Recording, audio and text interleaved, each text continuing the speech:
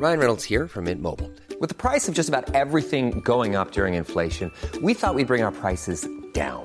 So to help us, we brought in a reverse auctioneer, which is apparently a thing.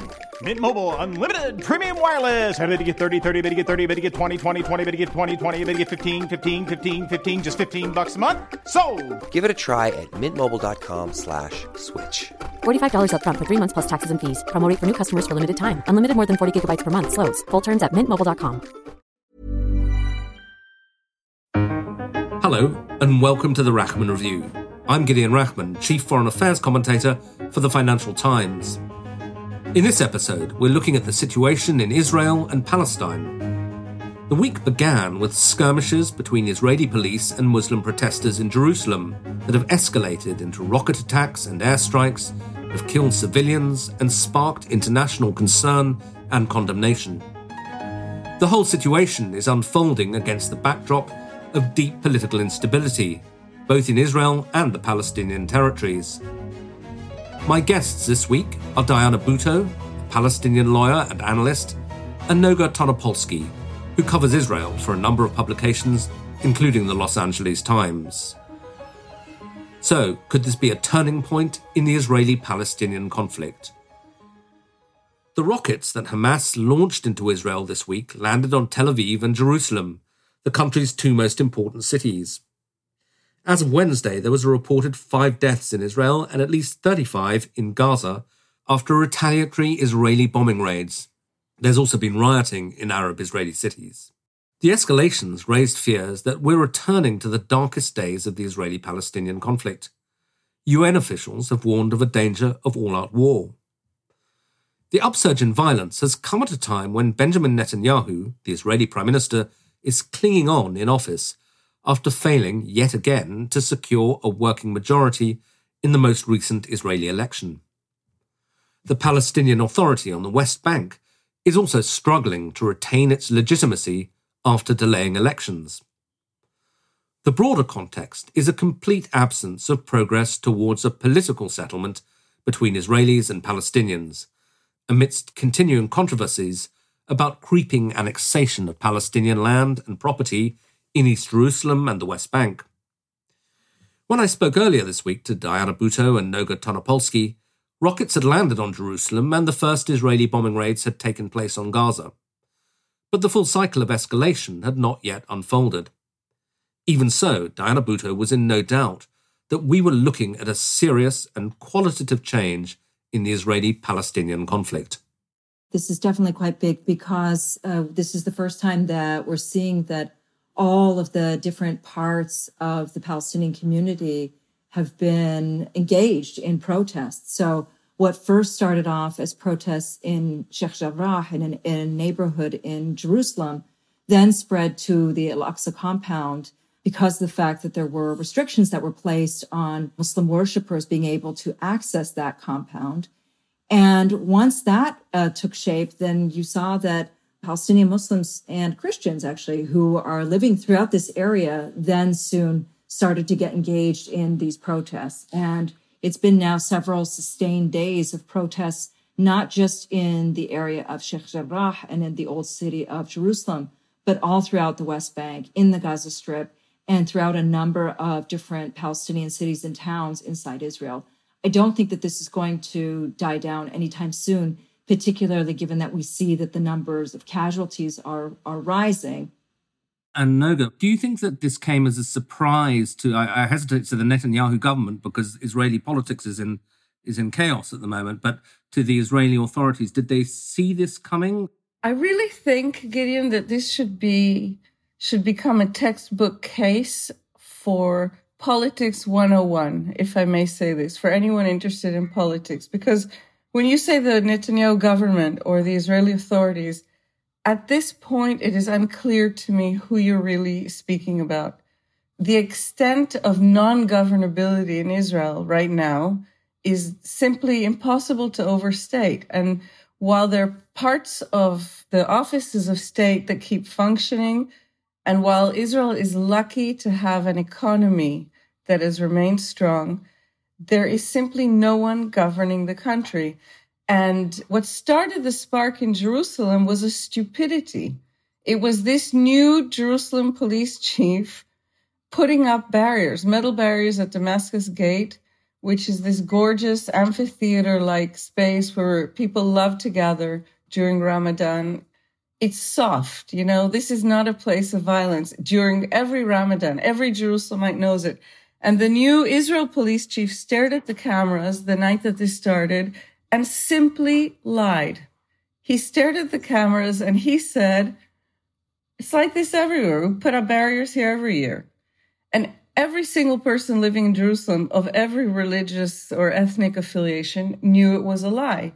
And basically, by then you had young Palestinians furious and already engaged in clashes with his police force. By the time the police inevitably withdrew, which was 2 or 3 days later, you already had these Kahanist Jewish extremists who were flooding in, trying to take advantage of this situation, the juncture in Jerusalem, screaming death to the Arabs in the streets. And these people feel that they have more power because Netanyahu has ushered their leaders into the Knesset in a hope of saving his political skin. And so I feel that in my lifetime, I have never before been able to see so clearly, you know, the kind of butterfly effect of politics, right? One almost insignificant, one stupid step leading so quickly to a cross-border fatal conflict. It's astonishing to me. And as you say, Noga, there are these extremely contingent things happening which trigger violence and big consequences, but also a decades-long unresolved conflict. I mean, Diana, from the Palestinian side, do you think that something like this was always going to be inevitable, that Israeli hopes that things were calming down were never really going to be realized, whatever the actual spark was? This is the fundamental problem, is that people view these terms of rest and unrest through the perspective of what it's like to be an Israeli and not through the perspective of what it's like to be a Palestinian. I'll give you an example. So Monday, May the 10th, marked Jerusalem Day. And Jerusalem Day is a day where they're actually celebrating 54 years of military occupation. Israelis, they'll view this as a day of celebration, but ask yourself what it means to be a Palestinian who has to witness this. You're witnessing people who are parading and celebrating the denial of our freedom, the theft of our land, the takeover of our houses, the fact that we can't have a normal life. And so these words of rest and unrest, they're simply in relation to what it means to be Israeli, but not what it at all means to be Palestinian, because for Palestinians, we just simply haven't had any days of rest for 54 years because we've been living under this very brutal military occupation. That being said, I think it's also important to put this into its proper political perspective as well. And I agree very much with Noga with the way that she's recited the events. And one thing that I think I would add to it is that there could have been decisions that could have been taken at different steps of the way to actually stop this. For example, decisions could have been taken early on to remove those barricades. Decisions could have been taken very early on to not allow these Kahanists to chant through the streets and have these death to Arab protests. Decisions could have been taken early on not to prevent Palestinians on the holiest night of Ramadan, to not prevent them from getting to the mosque, which is what they did. They even blocked the major highway to prevent Palestinians from getting to the mosque. And decisions, of course, could have been taken not to fire at worshipers. And so there have been decisions that have been taken along the way in which Palestinians are the ones who are paying a very heavy price. And it didn't have to be this way. This is the part that is very frustrating for me, is that it didn't have to be that way. And instead, I can't help but think that Netanyahu is doing this for his own political survival, because he spent his entire political career pointing to 3 different entities, whether it's Hamas, Iran, or Hezbollah. And in order to stay in power, he's had to stir up 1, 2, or 3 of them. And so at this point in time, I can't help but think that this is the direction that he's taking in order to be able to stay in power. And Noga, I mean, what's your analysis of that? Do you agree with it, that this is being driven by Netanyahu's struggle for political survival? I think he's now the longest serving ever Israeli prime minister, but we're now on to, is it the 4th, 5th election where he hasn't been able to, really get a proper majority? And is it going to work if it's a survival strategy? Yeah, I do. I agree with what Diana said. And I would add something. We're now more than a month after the March 23rd election, which was the 4th successive election in under 2 years in which Netanyahu failed to be able to form a government, a stable government. It's a bit of a strange thing to say, right? A normal political party in a normal parliamentary system would probably have a leadership race if their leader simply could not form any government. And so what we're seeing is the complete, I would say, distortion of Israeli politics, all at the service of Netanyahu, who is desperate to survive politically, desperate to stay in power. And yeah, he's been the prime minister for 12 years. He's by far the most powerful man in Israel. And he has spent these 12 years consolidating a very presidential view of what the Israeli prime ministership is. And so Israel finds itself now with a weakened parliament, with the prime minister of the country regularly railing at the judiciary for being part of what he calls a left-wing coup against him. So I say this because, of course, I do agree that this kind of succession of errors and misjudgments and just unfortunate mistakes made by the Israeli authorities in the last few weeks, they're part of what's trying to keep him in power. But I think, returning to your initial comment, Gideon, I think that no less, they're part of a country that doesn't have a proper governing structure right now. And that is happening because Netanyahu has given up governing.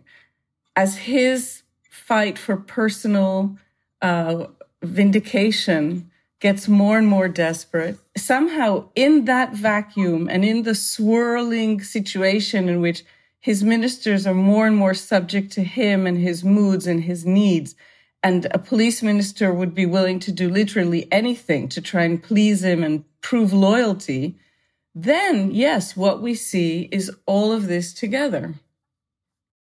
That's a pretty bleak picture that Noga's just painted of the Israeli side of the political situation.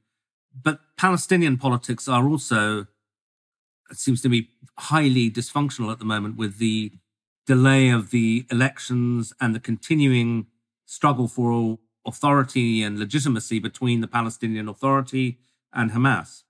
Indeed. And this is really only exacerbating the problem rather than alleviating the problem. And the reason is that I'm not somebody who believes that Palestine is going to be liberated at the ballot box. I'm a little too old for that.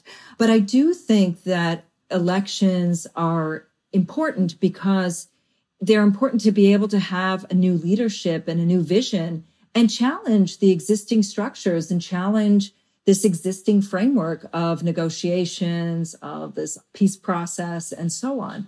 And so the cancellation of these elections, the reason given was Jerusalem.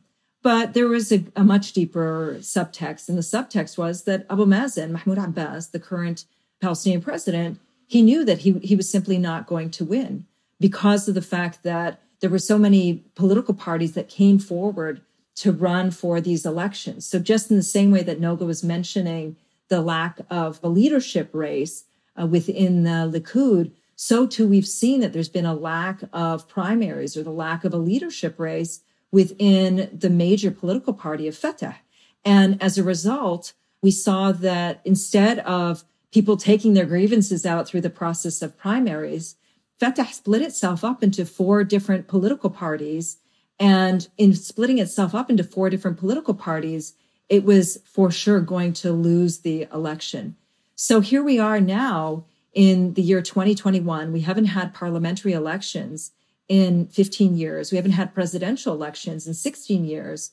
And the current political party seems to be very happy with the status quo, but it's the status quo that is simply unsustainable for Palestinians, given both what we are facing and given the age reality that Mahmoud Abbas is in his 80s, and we really don't know who his successor is going to be.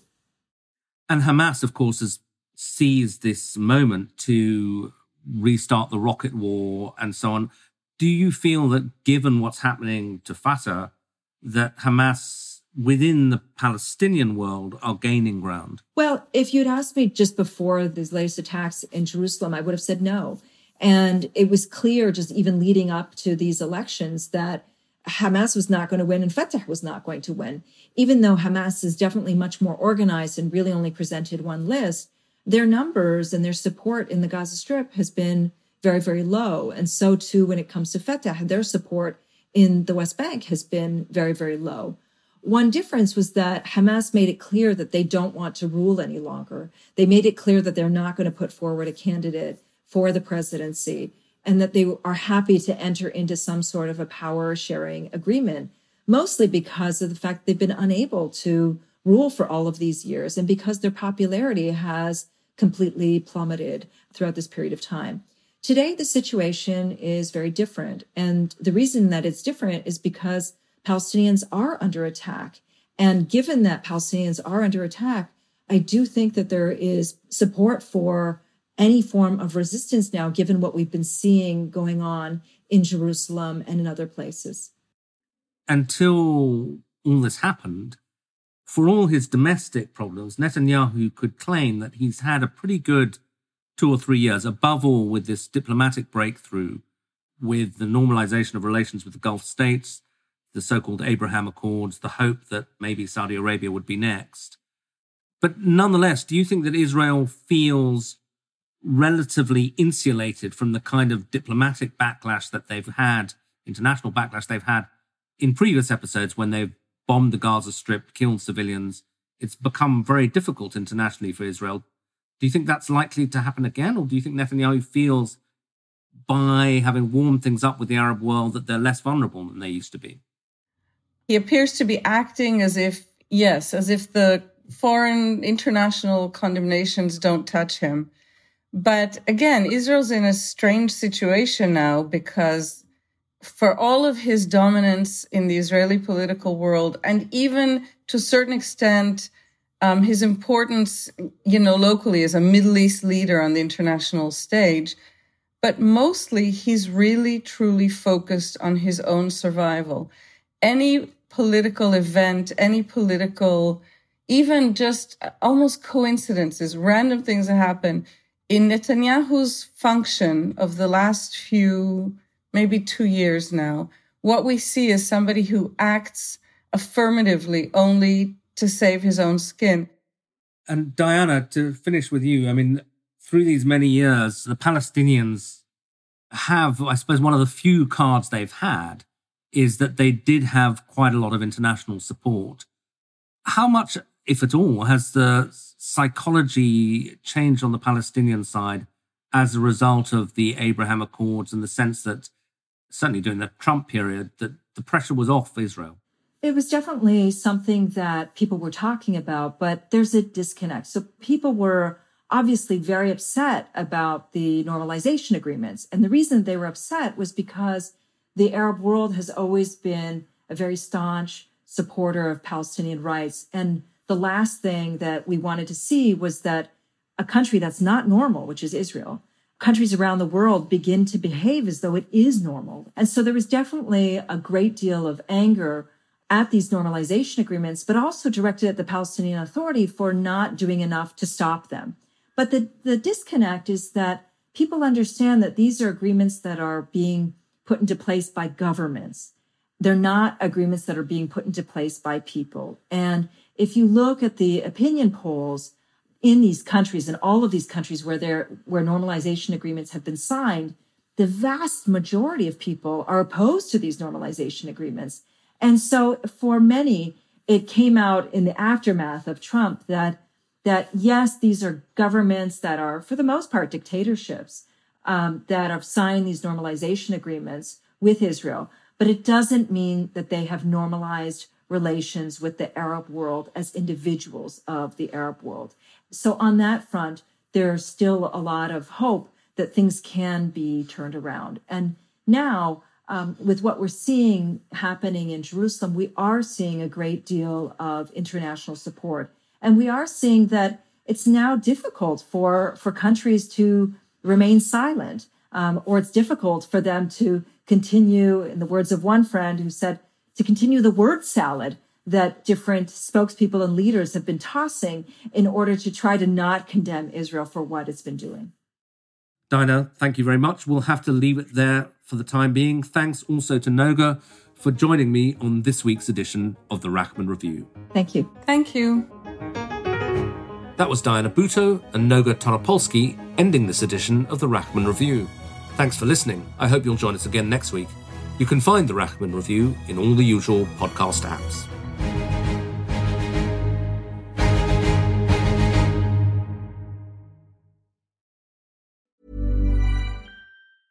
Hey, it's Paige DeSorbo from Giggly Squad. High quality fashion without the price tag. Say hello to Quince.